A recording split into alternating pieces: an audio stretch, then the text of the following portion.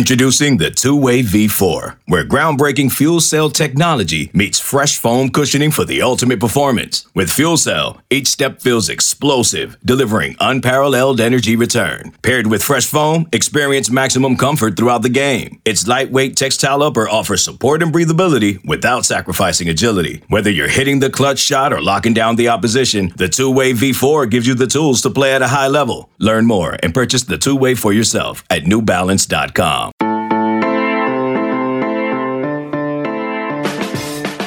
Good morning. It is Thursday, August 26th. You are listening to the College Football Daily. My name is Trey Scott. Guess what? We did it. We freaking did it. Today is our last episode of the Across the Country with the College Football Daily objective, which, and you can go find all those episodes in that playlist on Spotify. And the objective was to do an individual episode on every single Power 5 school this offseason. And we did it. Today's our last one. We're talking Florida State with Brendan Sonnone of Knowles 24/7. Lance Glenn, our producer, stepped in and did a ton of these. Major thank you to him, to all of the coaches and team site reporters who helped us out and joined us so that we could learn more about their team and help you all learn just as much. We even covered a few Group of 5 schools. We would have done more. We would have done a bevy of Group of 5 schools if we didn't have conference realignment thrust upon us all of a sudden, and name, image, likeness, and transfer portal, and all of the other stuff I'm forgetting about. We did some FCS. It was great. It was a fun summer, and tomorrow we will be previewing the Week 0 games. So this was, we finished it in the nick of time, but regardless, we finished it. And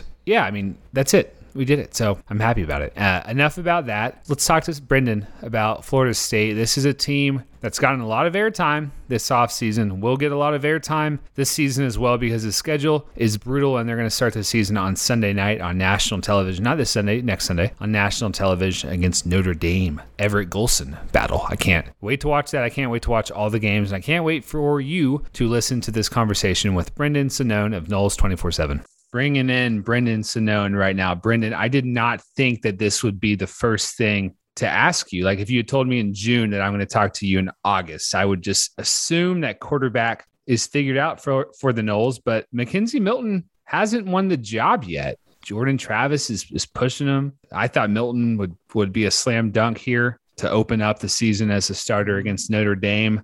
What can you tell me about that and about any sort of timeline here? So the timeline is, as Mike Norvell said after his scrimmage on Sunday, he said, we're getting closer. Which technically, to naming a starting quarterback, like they are getting closer to the Notre Dame game. So he is correct. Like they are getting closer to that. But yeah, I don't know, Trey, like how the actual announcement is going to go. I don't know if FSU is actually going to come out and say, we're starting blank versus Notre Dame, whether it's Mackenzie Milton or Jordan Travis. So when the spring exited, Mackenzie Milton ended it with a bang. He had a good practice, and then he had a great showing in the spring game. But I thought Jordan Travis was probably the most consistent player through the spring, which made sense because Jordan has been with this team before. He knows the playbook more than Mackenzie Milton did, and obviously wasn't shaking off the rust that Mackenzie Milton had to shake off given the amount of time he wasn't really practicing at 100%. So going into preseason camp, I expected this to be a battle for about the first 2 weeks, which is where we are right now. We're entering week 3. And this is the final week of preseason camp. This is about the time I thought we would start to see someone pull away. That hasn't really happened though, man. So it is a surprise in that sense. And there's a variety of reasons why that hasn't happened. They've talked about workload with Mackenzie Milton and Jordan Travis and not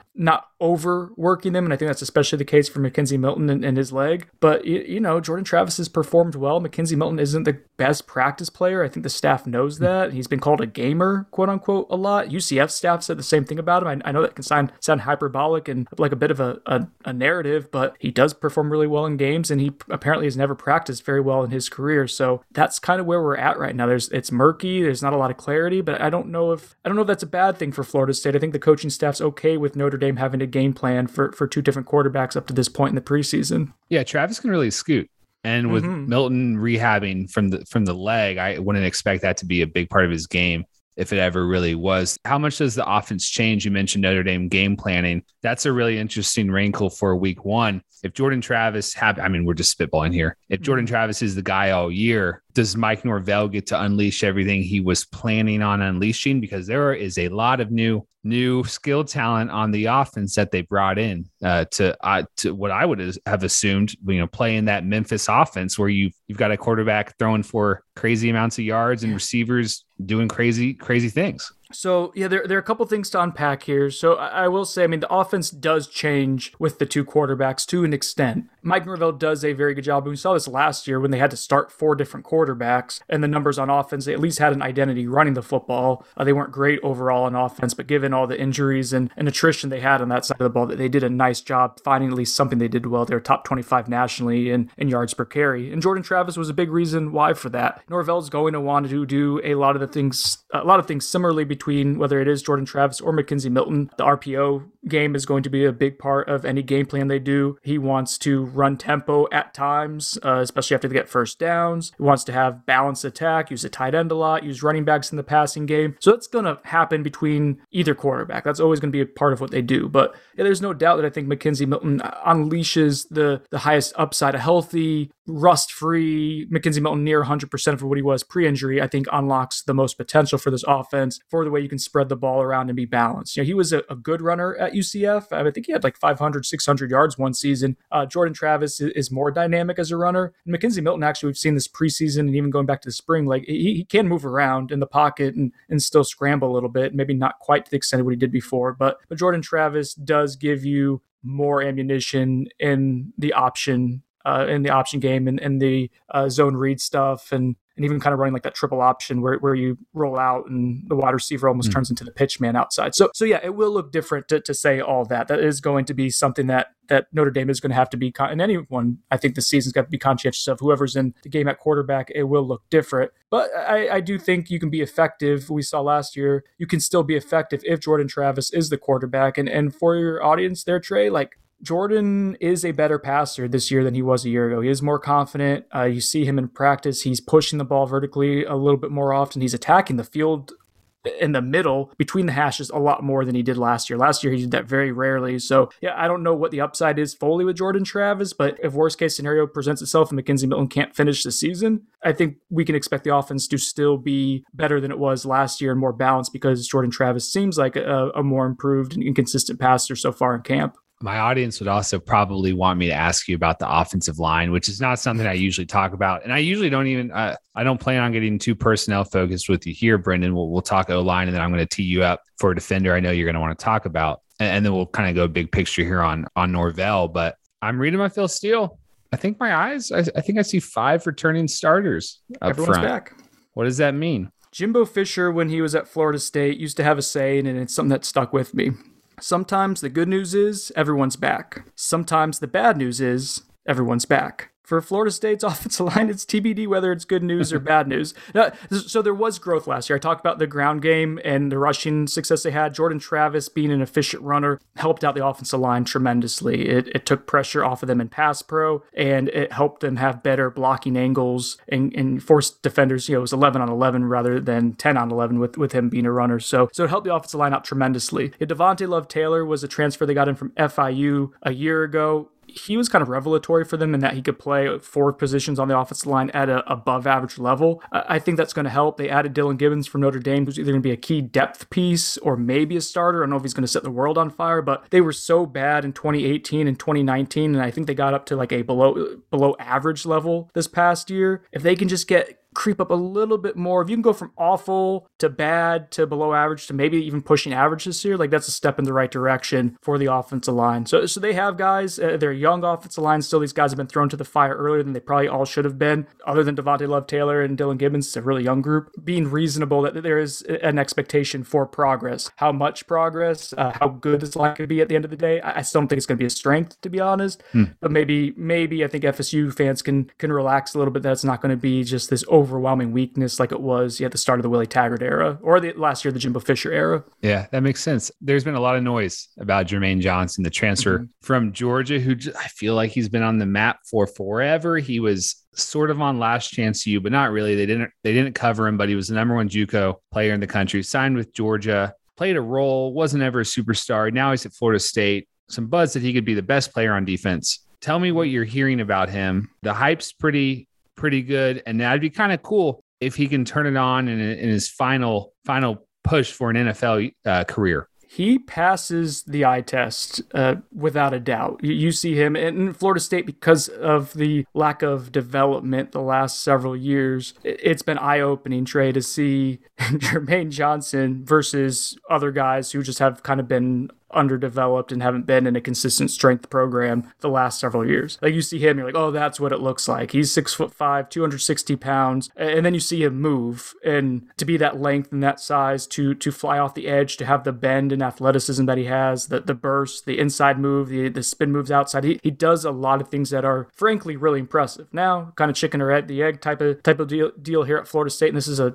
annual preseason camp analysis question that we always get. Like we saw Brian Burns, Marvin Wilson, Joshua Kando. Seems like those guys always have a great camp and are unblockable. And then people always want to say, well, is it the offensive line being subpar, or is it the defensive line being great? And that's a question that we'll have to wait to find out for the season. But the hype, the buzz around Jermaine Johnson is legitimate in the sense that the coaching staff thinks he's very talented. He is extremely disruptive in practice. He'll go for, there'll be a couple series where he just makes it really difficult for the offense to get clean reps in because he is so disruptive and such a menace off the edge. He looks like an NFL caliber player to me. I mean, FSU had two guys, Janarius Robinson, Joshua Kano, get drafted in the 4th round last year based off mostly size and potential. They weren't very productive. Kano didn't have a sack. I think Robinson had 3. Jermaine Johnson, to me, flashes more than they flashed in their time at FSU. So we'll see if he puts it all together on Saturdays. But in terms of what he's doing on the practice field right now, yeah, he looks to be like the real deal from everything I can see and everything I've heard. Excited to see him get after Jack Cohn in week 1. We'll feel back and do a little big picture here. So last year was not fun. You and I podcasted after the Miami game about this being rock bottom. They lost 52-10. They lost the opener against Georgia Tech and former commit Jeff Sims. Lost bad to Louisville. Lost bad to Pitt. Yeah, it turns out that wasn't rock bottom. Yeah. I jumped the gun a little bit. but somehow this is a credit to Mike Norvell, and we're going to have to see how this fall goes. But somehow, after a 3-6 season, that might have been even worse than it was on paper. Florida State felt like sort of a darling of the offseason. I'm going to give Mike Norvell I think he's very good with the media. It felt like Florida State was, at least at the very beginning, Brendan, the face of the reopening of the recruiting on-campus visits. And the face of NIL as far as their push at the very beginning of it. They've got this recruiting class in 2022 that's number 9. It's headlined by Travis Hunter, the number 1 player in the class, who is a transcendent talent, we think. Could play receiver, could play corner, one of the best two-way high school prospects ever. So things are going really well. Got a good transfer class in, headlined by Mackenzie Milton. We'll see how that pans out. How much pressure is on Mike Norvell in what is really still year 1, if we call last year 0, how much pressure is on him to put together a palatable season? Because it seems like there's a lot of good things going on right now that you don't quite want to let fall apart. The magic number, when you talk about a palatable season, that's a really, really good way to describe it. 6-6 is the record I think Florida State needs as the baseline to be able to keep this recruiting class intact, to be able to sell momentum of, hey, we're moving in the right direction as a program. I mean, to go from 3 wins to 6, you double your win total. You have a pretty tough schedule. It's definitely one of the toughest ones in the country. I've seen top 20 in some metrics. Some lists say top 10. It's tough. You have North Carolina, Miami, Notre Dame, Clemson, Florida. Not easy. So with that in mind, if you go ahead, you win 6 games, you find a way to win 3 of your easier cupcake ones, and then you got to find 3 more on there. You go ahead and get to a bowl game. You can say we as a coach, that's what this Mike Norvell prides himself on, is a developmental program. What he did at Memphis is to take guys and make them better from all different avenues, JUCO, walk-on, highly ranked guys who fell between the cracks for whatever reason. To be able to sell progress is something that's going to be huge for him. They get to 5 wins, and I feel so silly kind of going between, slicing the difference between 1 or 2 wins, but I think optically it's going to make a huge difference, and it's going to either give FSU some fuel to recruit with, or if they say only win 4 or 5 games, especially especially if they win only 4, give opposing coaches something to negatively recruit them with and say, are you really going to get better at Florida State? Do they have the guys around you to help elevate you? So yeah, there is pressure, I think, to produce. Again, you don't have to be great this year if you're Florida State. But the program's been so mismanaged since the last year of the Jimbo Fisher era, where he kind of checked out on, not kind of checked out, he did check out on the program midway through. Willie Taggart, it was a plane that was out of control, and Willie Taggart kind of just flew it into the mountain, unfortunately. And so Mike Norvell then comes in with a COVID year, and everything was a disaster from the off-field and chemistry and just guys not being in shape and really not being able to implement his program. So yeah, man, 6 wins, if you can get to that spot and say, okay, we're moving in the right direction, we're going to a bowl game for the first time in a few years, that's big. And if they miss out on that, though, then I think that kind of opens up the floodgates and allows, it makes FSU vulnerable to be kind of picked apart with this potential top 10 class. It is, as you said, really, really good. Really good. Fascinated to see what happens. We'll definitely talk to you again this season, sooner rather than later. I can't guarantee anything. I'm guessing it's not going to be a rock bottom conversation, Brendan. So we'll have to do a check-in though. We appreciate you coming on to talk to us. For sure. Thanks for having me. Thanks to Brendan for joining us. Thank you to our producer Lance Glenn for putting that episode together into the College Football Daily across the country with the College Football Daily feed on Spotify, and for doing that with every single episode we did this offseason. My name is Trey Scott. Have a great Thursday. We will talk to you on Friday for the next edition of the College Football Daily.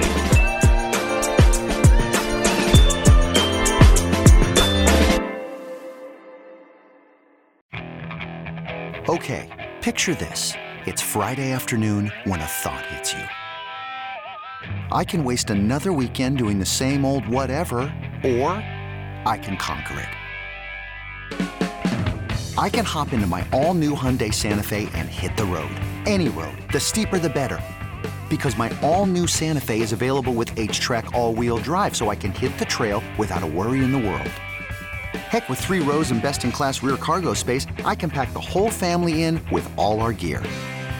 We've got available dual wireless charging for our phones, so we'll never lose touch with civilization, and we won't lose touch with the primordial power of Mother Earth. So which is it?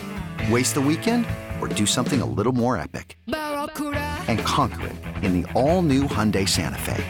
Visit HyundaiUSA.com or call 562-314-4603 for more details. Hyundai, there's joy in every journey.